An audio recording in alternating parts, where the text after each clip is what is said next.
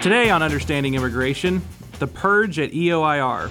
Then, of course, after I was dismissed, there were a number of private bar attorneys who came out on Twitter and said that they were specifically engaged in a campaign to crowdsource complaints against constitutional conservative immigration judges. They, again, openly admitted, hey, we're going to just flood the process with complaints. You know, hopefully some of them stick, or we can kind of send the message to the people under our sway in the administration and they do what they want. Coming to you from Washington, D.C., you are now listening to FAIR's Understanding Immigration Podcast. So, back when I was a relative newbie here at FAIR, I had the opportunity to work under a great guy named Matt O'Brien. Matt came to FAIR from USCIS, where he was the chief of the National Security Division within the Fraud Detection and National Security Directorate. In short, his job was to create procedures that helped prevent terrorists and other national security threats from gaming our immigration system. He also has just a wealth of experience as a private attorney. And until about a month ago, Matt was doing a great job as an immigration judge over at EOIR. But in a rather shocking and unprecedented move, he, along with a number of his peers, were let go by the Biden administration because they had the absolute audacity to rule in a manner that's consistent with our current immigration laws. Because, you know, how dare a judge do his job correctly? Now he's actually the director of investigation at FAIR's legal arm, the Immigration Reform Law Institute. I'm Spencer Raley, FAIR's Director of Research, and joining me for this episode is the legend himself, Matt O'Brien. Thanks for joining us today. Thank you, Spencer. So, Matt, tell us about your experience as an immigration judge and compare your performance to what the Biden administration was basically requesting or demanding from immigration judges. Sure. Well, first off, thank you for the warm welcome. Mm-hmm. And the EOIR stands for the Executive Office for Immigration Review, which is the name of the immigration court. It's an administrative court, which is part of the executive branch. So it's a little bit different than the courts that most people are used to seeing on television, like Law and Order. It's not part of the judicial branch. And what its function is to review immigration decisions so that people have a fair shot at applying for benefits that they might have under the immigration laws. Which means that in the case of illegal aliens or in the case of people who have violated their immigration status, the same things that are at stake in a judicial branch court, like a criminal court or a civil court, are just not present. What this is a simple question. Did you violate the law?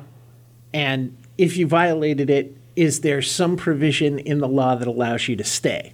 So it should be pretty straightforward, but the immigration courts have become increasingly more politicized, and particularly with the Biden administration, even more so than the Obama administration, there's been a lot of pressure put on people working all across DHS and the Department of Justice to approve basically any application that any alien puts forward. So it started off under the Trump administration as a very fascinating job. There was a lot of interesting enforcement initiatives going on. As soon as the Biden administration took over, it became a slog, and there was just consistent pressure being put by the administration, but also by the Trade Association for the Immigration Attorneys on the judges who were willing to apply the law correctly. Because people, would come in and make these absurd claims that because they were the victim of a crime in a foreign country, they were entitled to asylum. Which, of course, asylum covers certain protected classes, and experiencing crime in your home country is not does not qualify for asylum in the United States. Correct. So asylum is applicable to people who are fleeing persecution.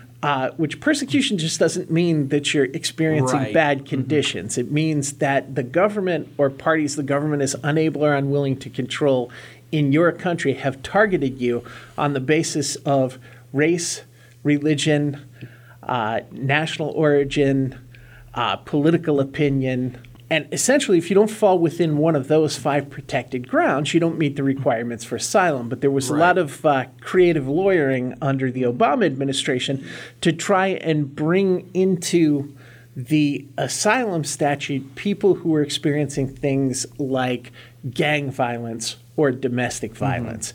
And, that was brought in under particular social group. And what a particular social group is, no one really knows because it's not defined in either the UN Convention on the Treatment of Refugees, and it's not defined in any of the U.S. legislation that implements the UN obligations.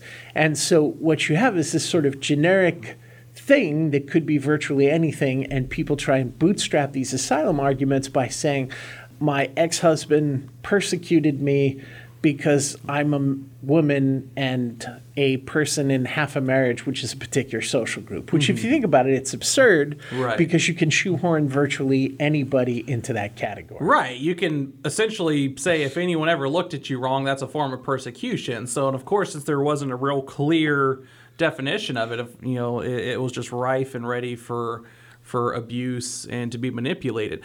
Now, I've seen your metrics, your rulings and everything. They're very, very consistent with the law as it's written.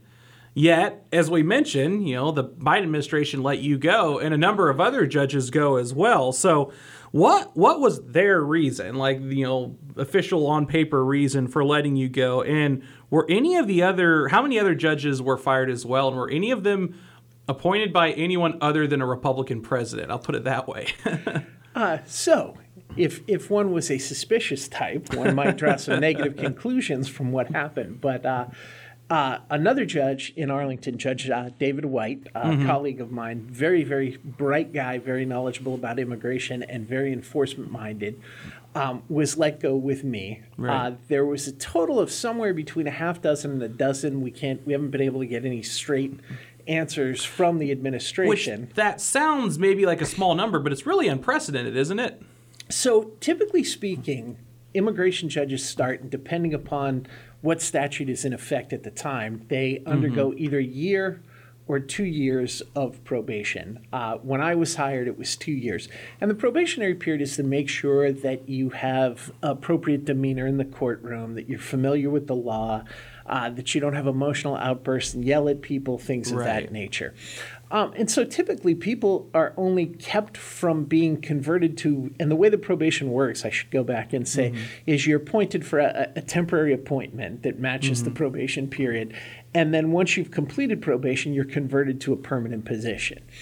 And in the past, there's been virtually nobody who wasn't taken off of probation. You had people that, there was a judge, famous case, who was falling asleep on the bench in the middle of cases and waking up and then insisting on going on with the cases. He was not taken off of probation. There were other people who had tardiness and alcoholism issues. It's all identifiable things. And what happened to the people who were Trump appointees who worked into the Biden administration on their probationary period is they were given a notice that said, you're not being converted to permanent, and this is based on a review of performance and or conduct. Now, to a lot of people listening who aren't familiar with how the federal government works, they might go, well, clearly there was a performance or a conduct issue. But in the federal government, in order to dismiss somebody, you really have to specify some kind of specific shortcoming that they had. And performance and or conduct does not cut it under the federal rules and regulations. And then on top of that, if you think about that, that's a monument to bad grammar, because was it performance? Was it conduct? Was it both? Was it neither? And it's conveniently inspecific as well. Correct. And nothing was ever pointed out to us. The only thing that was brought to our attention is that there apparently was a deputy attorney general who thought that nobody should ever have a complaint filed against them. And, pretty much every sitting immigration judge, because EOIR's complaint process is so all-encompassing and wide-ranging, has complaints filed against them. I denied a continuance from someone who didn't provide any evidence, which is clearly required under the regulation that governs continuances, and she filed a complaint. So I had a sum total in 2 years of 4 complaints filed against me, all of which were dismissed as baseless and frivolous. And this is pretty typical. Most of the judges that were dismissed either right before or along with me had the same sort of thing happen. Then, of course, after I was dismissed, there were a number of private bar attorneys who came out on Twitter and said that they were specifically engaged in a campaign to crowdsource complaints against constitutional conservative immigration judges. Yeah, I saw some of these. Tweets. I mean, from lawyers and groups like AILA, who straight up basically admitted that their complaints were politically motivated. They had nothing to do with your performance. They were just mad that they weren't getting the rulings that they liked. And so they, again, openly admitted, hey, we're going to just flood the process with complaints. Hopefully some of them stick. Or we can kind of send the message to the people under our sway, the administration, and they do what they want and get what they wanted, which was to get judges who are ruling in a consistent manner with the law removed from the bench. So that kind of brings up another question I have here, and that is why do groups like AILA have so much sway with this administration? And how is this tactic of flooding the process with complaints legal, or is it legal? Well, so first of all, I should say, I'm not sure if we've mentioned this, AILA is the American Immigration Lawyers Association. Right. That is the trade association for private bar immigration attorneys who represent aliens in immigration proceedings. And that's another funny thing. We got a memo saying we shouldn't call them aliens anymore, despite the fact that that's the term used in the Constitution and in the relevant statutes. Well, I find the interesting thing with AILA is they used to the idea was to represent attorneys on both sides of the spectrum, make sure that all these cases are being adjudicated in a fair manner. It doesn't seem to be that way anymore. It seems to largely be a heavily one-sided organization, just from what I can see. Well, it's always been one-sided in that it was the trade organization for the private immigration bar. So they never really did anything on behalf of any of the INS and then later ICE attorneys who were responsible for prosecuting the cases. But once upon a time, they were kind of evenly divided among the immigration attorneys that do business immigration and the immigration attorneys that do family-based and the people that represent people in proceedings before the immigration court. It seems to have shifted radically left and to be primarily driven now by people who think that there should be an open borders world with no immigration rules. Right. And, going back to your earlier question, what's the end game here? Well, I think it's that the Biden administration wants to flood the United States with as many immigrants as possible because they think that anyone who is ultimately here and gains a path to citizenship as a result of the Democratic Party's efforts are going to wind up voting Democrat. And if they can do this correctly, then they will be able to shift the demographics of the company and ensure Democrat rule, if not in perpetuity, but at least for decades. And I personally think, and I've discussed this with a number of other people that I know that still work at ICE and USCIS and on the court, and one of the arguments that convinced the Reagan administration to make the kind of silly decision to support an amnesty was there's a critical mass of people, and it would not be humane, nor would it be practical from a resource point to deport them all. And I think what the Biden administration is attempting to do is ensure that there are so many people here the next time that they get enough political mass to be able to propose an amnesty, that they can pass it and convince the Republicans and anyone else who might oppose it that this is a good idea because there are just far too many people here to deport. Right. And honestly, I mean, it's also just part of a broader attempt to fundamentally change the fabric of this nation. We see in every amnesty deal that, 3, 4, 5 failed attempts since Biden took office, there's always this concern about, well, can we make sure they have, some form of citizenship that always includes voting rights within 8 years, always kind of an attempt to make sure these individuals get brought into kind of a full citizenship fold as quickly as possible so that they can be impactful. It's a political play. I mean, I think everybody knows that, and some even admit it at this point. But I think what's really concerning in this particular instance is the willingness to really weaponize and honestly delegitimize the courts in a way to basically say you are no longer considered in any way independent. enforcing the rule of law, enforcing laws as they're written, making sure that, we're staying in compliance with, congressionally passed laws or even regulation passed via the executive branch, but instead saying we want you to follow a political agenda that we have. I feel like, at least from what I could find, from what I could research, that's largely unprecedented. You didn't see President Trump come in here and just fire a bunch of previous judges appointed by Obama and bring in his own guys. You didn't see Obama really do that too much anyway with the Bush administration judges, but it seems to be a new thing to where this is just another political tool and political ploy by the Biden administration to achieve their open borders utopia that they're trying to create. Yeah, it definitely is.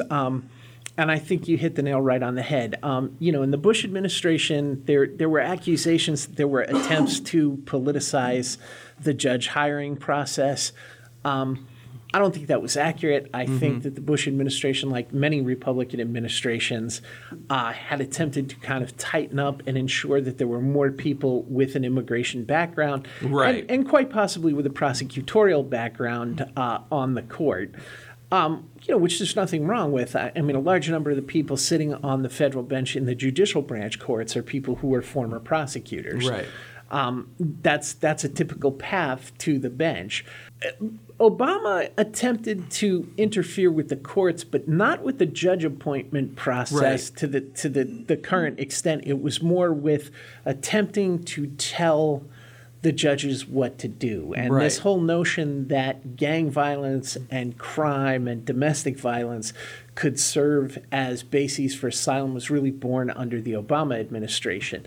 The Trump administration's interesting. The class of judges that I came in with, that I trained with, I would say was divided about evenly in thirds. About a third of the people were people that came from the military and had been JAG attorneys or military judges. Right. About another third were people who, like me, had a background in immigration enforcement and or experience as private bar attorneys. And about a third were people who were people with a lot of immigration experience, but on the alien side. And that's even under the Trump administration.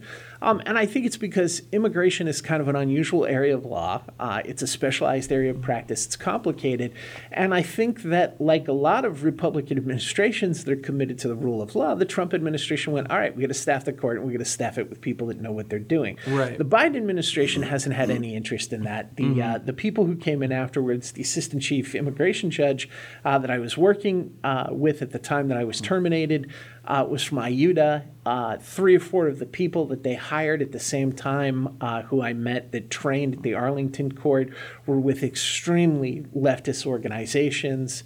Almost all of them had a connection with some kind of not that there are too many conservative law schools left in the United States, but these were people that had, connections with really knee-jerk liberal immigration clinics at law schools and things of that nature. So it's, for the longest time, the United States did not have an immigration court. The way that immigration cases were reviewed is that there was an attorney who worked for INS who had to have more than 5 years experience, but then would go on a rotating basis as what was called a special inquiry officer. And they would essentially sit as an administrative hearings officer and conduct administrative hearings about immigration matters, and they would go back off of the rotation. Now, there was a lawsuit about that, and I believe it was settled, and that led to the creation of the immigration court as we know it now. The Board of Immigration Appeals goes back further. I think that goes back to like the 1950s. And that would review the decisions from the special inquiry officers. The Board of Immigration Appeals now reviews the decisions that are made by the immigration court. So it's, if you want to give people a genuine hearing on things, particularly with something like immigration where people do not have a lot of rights the way that they would in a criminal proceeding or even a standard civil proceeding. I mean, it's really straightforward, and you've heard me say this many times because we worked together for years. An immigration hearing is like a driver's license revocation hearing. Driver's license is not a right, it's a privilege. Yes. And you hold that privilege under the conditions that the government sets, and if you violate those conditions, then you can lose that right. we license people to come into the United States. A visa and an admission stamp are a license to be in the United States. And you hold that license pursuant to the conditions the U.S. government sets. If you violate those, then it's a simple question. One, is there enough evidence the government can produce that you have violated it?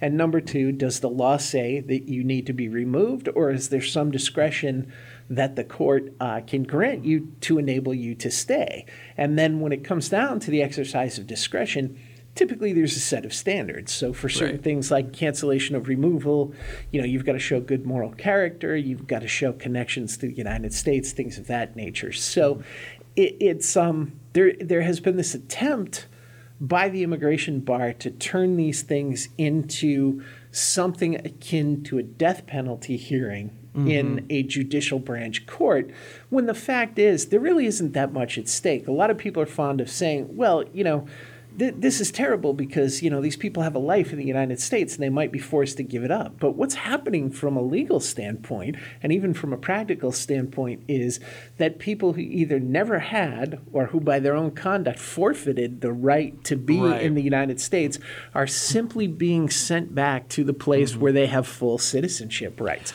There's nothing punitive about it. Exactly. And honestly, when you get into that, and of course we can feel sorry for those who may have put down roots here, may have been here for years, but are now being sent back. But part of that is a fundamental misunderstanding of how this whole process works, how a visa works, or they committed a crime or violated the terms of their visa without giving thought to the consequences of that. And so some of this might just be a need for better educating those who are coming into the country. What does this mean? What does this visa mean? What are the criteria you're expected here? Because again, it seems like whether it's this administration or others in the mass immigration lobby, their goal is to kind of give this idea, to embed this concept that if you get into the United States, you have every right to stay here. And that's just not the case. That's why these review processes, that's why these immigration courts exist. So what, kind of looking forward from here, knowing that the Biden administration has gone this far. What are they going to weaponize next? And what do we need to do? What does Congress need to do, if Republicans take back over in November or otherwise? What can be done? Like, what are they going to weaponize next, and what needs to be done to stop that from happening? Well, to answer the first question, what are they going to weaponize next? It's what happened to me should concern everyone, because while there are protections available for federal court judges sitting in judicial branch courts, the fact is there still is an impeachment process for those judges. And while that has traditionally been extremely difficult to accomplish, I mean, we've now had a situation where Congress attempted to impeach a president who is no longer sitting. Right. How do you impeach somebody from an office that they're no longer holding? Yeah. It's absurd. And we're seeing so much chatter, so much talk, the idea being entertained of either impeaching justices on the Supreme Court who have not done anything impeachable other than the side that wants to impeach them didn't like how they were put on the bench or don't like that they're on the bench, as well as this conversation of packing the court. Right. So do you see that happening, with these immigration courts, or even going beyond, whether it's expanding these courts just so you get more favorable judges on the bench, or again abusing this process to get anyone who dissents with the party line out of any position of authority? Yeah, not to be dramatic, but I think what happened to me should cause people who care about the Constitution and who take a conservative approach to the application of the law, because as we have seen, things can change. There was a set view of presidential impeachment, which changed during the last administration. So who's to say, they're kicking out immigration judges today. Is it going to be federal magistrates and then federal district court judges tomorrow? I mean, people say, I don't believe it. It couldn't happen. People kind of said the same thing about this. You could, at least those in the know who are familiar with the process said the same thing about this just a year or two ago. Yes. And so it happens. It does. And I think there was something you said before, which I think is a really important point, where you talked about having sympathy. And believe it or not, and I'm sure, I'm not sure there's so many AILA attorneys that listen to our podcast, but if there are any, they're probably going to fall over when I say this. But I do have sympathy for the people that came in front of me. But the thing is, when you're in a black robe on an elevated bench in front of a courtroom, you don't have the luxury of engaging in emotional analysis of everything that happens in front of you. You are honor bound. Your obligation is to apply the law as written. And excuse me, there is a place for emotion and sympathy. It comes in when discretion can be exercised. But even there, you're constrained by the rules for applying the discretion. And one of the things that I think the open borders contingent and the left, the political left in the United States in general, tend to do well is they conflate facts and feelings. Right. And absolutely. The law is a factual endeavor. What they teach you in law school is how to apply the law to the facts. Now, you can have feelings about what the law says and what it requires, but as a judge, your obligation is to apply it whether you like it or not. Right. And I think a lot of this has come down to we are looking at these people as individuals and we are saying, oh, this person is telling me a sad story. But first of all, the sad story is not all the time true, as I know from lengthy experience. Second of all, sometimes even when people do have a sad story, that is not a reason that they should be permitted to remain in the United States. Right, and that's something we've touched on so many times at FAIR. With myself in the research department, you used to run the research department here. We've looked so often at what is the maximum scope we can take on to kind of be a welfare system for the rest of the world. We can't help every sad story that wants to come to the United States. There have been polls that have shown more than 1 billion people would come to this country today if we would let them, because things are more difficult where they're at. They went through difficult situations. The political landscape where they are is changing. But if we're just willy-nilly and kind of let our emotions take over and help it, just if you have a bad situation or a sad story, come here, we're eventually going to be no better than the places they came from. And we've looked at just mountains of data. We released a lot of studies that kind of back that up. So that's why it is so critical that we have a immigration system in place with checks and balances that looks into, what are the constraints we need to put on ourselves right now? Where can we bend those a little bit for special cases, et cetera? Again, the good Christian in me would just love to help every single refugee in the world, every single person that needs help in the world, but we don't have that ability to do that, which is why it's so critical that we have an immigration system that is constantly looking and reevaluating itself. Who can we help? What's the best way we do that? And most importantly, how are we doing that with the best interests of our country? Citizens first, those that came here legally second, everyone else after that. How are we keeping the interests of those individuals in mind in that order? Well, that is a really important point, because if we don't maintain ourselves as the country that attracted these people, the country whose image spoke to all of these people in the first place, then we're not going to be able to help them. Right, and we're seeing that in so many European countries right now and Scandinavian countries where they tried to do this, just bring everyone here. Don't vet them, don't look at what they have to offer, just bring them here. And now they're seeing, just so many aspects of their society start to fall apart. And it's no longer necessarily the country that's so attracted to those individuals anymore. You're starting to see them go to other places because they've started damaging those countries. So we have to be realistic and careful about how we, approach, the best of our intentions. Well, I think this goes back. You talk about being a Christian, I am as well. The Bible, whether you're a Christian or not, has a lot of interesting historical wisdom. And one of the things that Rabbi Hillel always talked about when reviewing biblical sources is, in order to be a source of charity, you have to keep yourself from becoming a recipient of charity. Exactly. And so what we're not looking at from the standpoint of immigration policy is, if we really want to do the most good in the world, are we placing ourselves in a position where we're going to be so overwhelmed trying to take care of our own and the recent additions to the family that we're unable to take care of anyone? And, I genuinely believe that people who are truly fleeing persecution should be able to come to the United States, and if they meet the required statutory requirements, then they should be able to stay here. And I mean, exactly. Well from looking at my statistics, I had a 96% denial rate for asylum claims, but I had a 4% grant rate. And the 4% grant rate was because I wasn't opposed to granting asylum if people qualified for it. And when I encountered people who qualified for it, I granted it. But the fact is, because you're in Ecuador or Venezuela or Central America or wherever, and your husband beat you up and you didn't want to call the police, you just decided to go to the United States, that does not qualify you for asylum. And if we take everyone who has been the victim of a crime in a foreign country into the United States, we're going to have a massive wave of humanity that's going to come here, and we are not going to have the water, the food resources, the infrastructure to be able to house, feed, and keep those people in stable communities. It's just not possible. And that's not because we dislike people from foreign countries. That is just a practicality. I live in a house with 4 bedrooms. That means there's only so many family members who can come and stay at Christmas time. The other ones have to stay in a hotel because there just isn't enough room for that many people to be in the house. We're seeing that across America now. You know, we release studies just looking at the impacts of urban sprawl on sensitive ecosystems.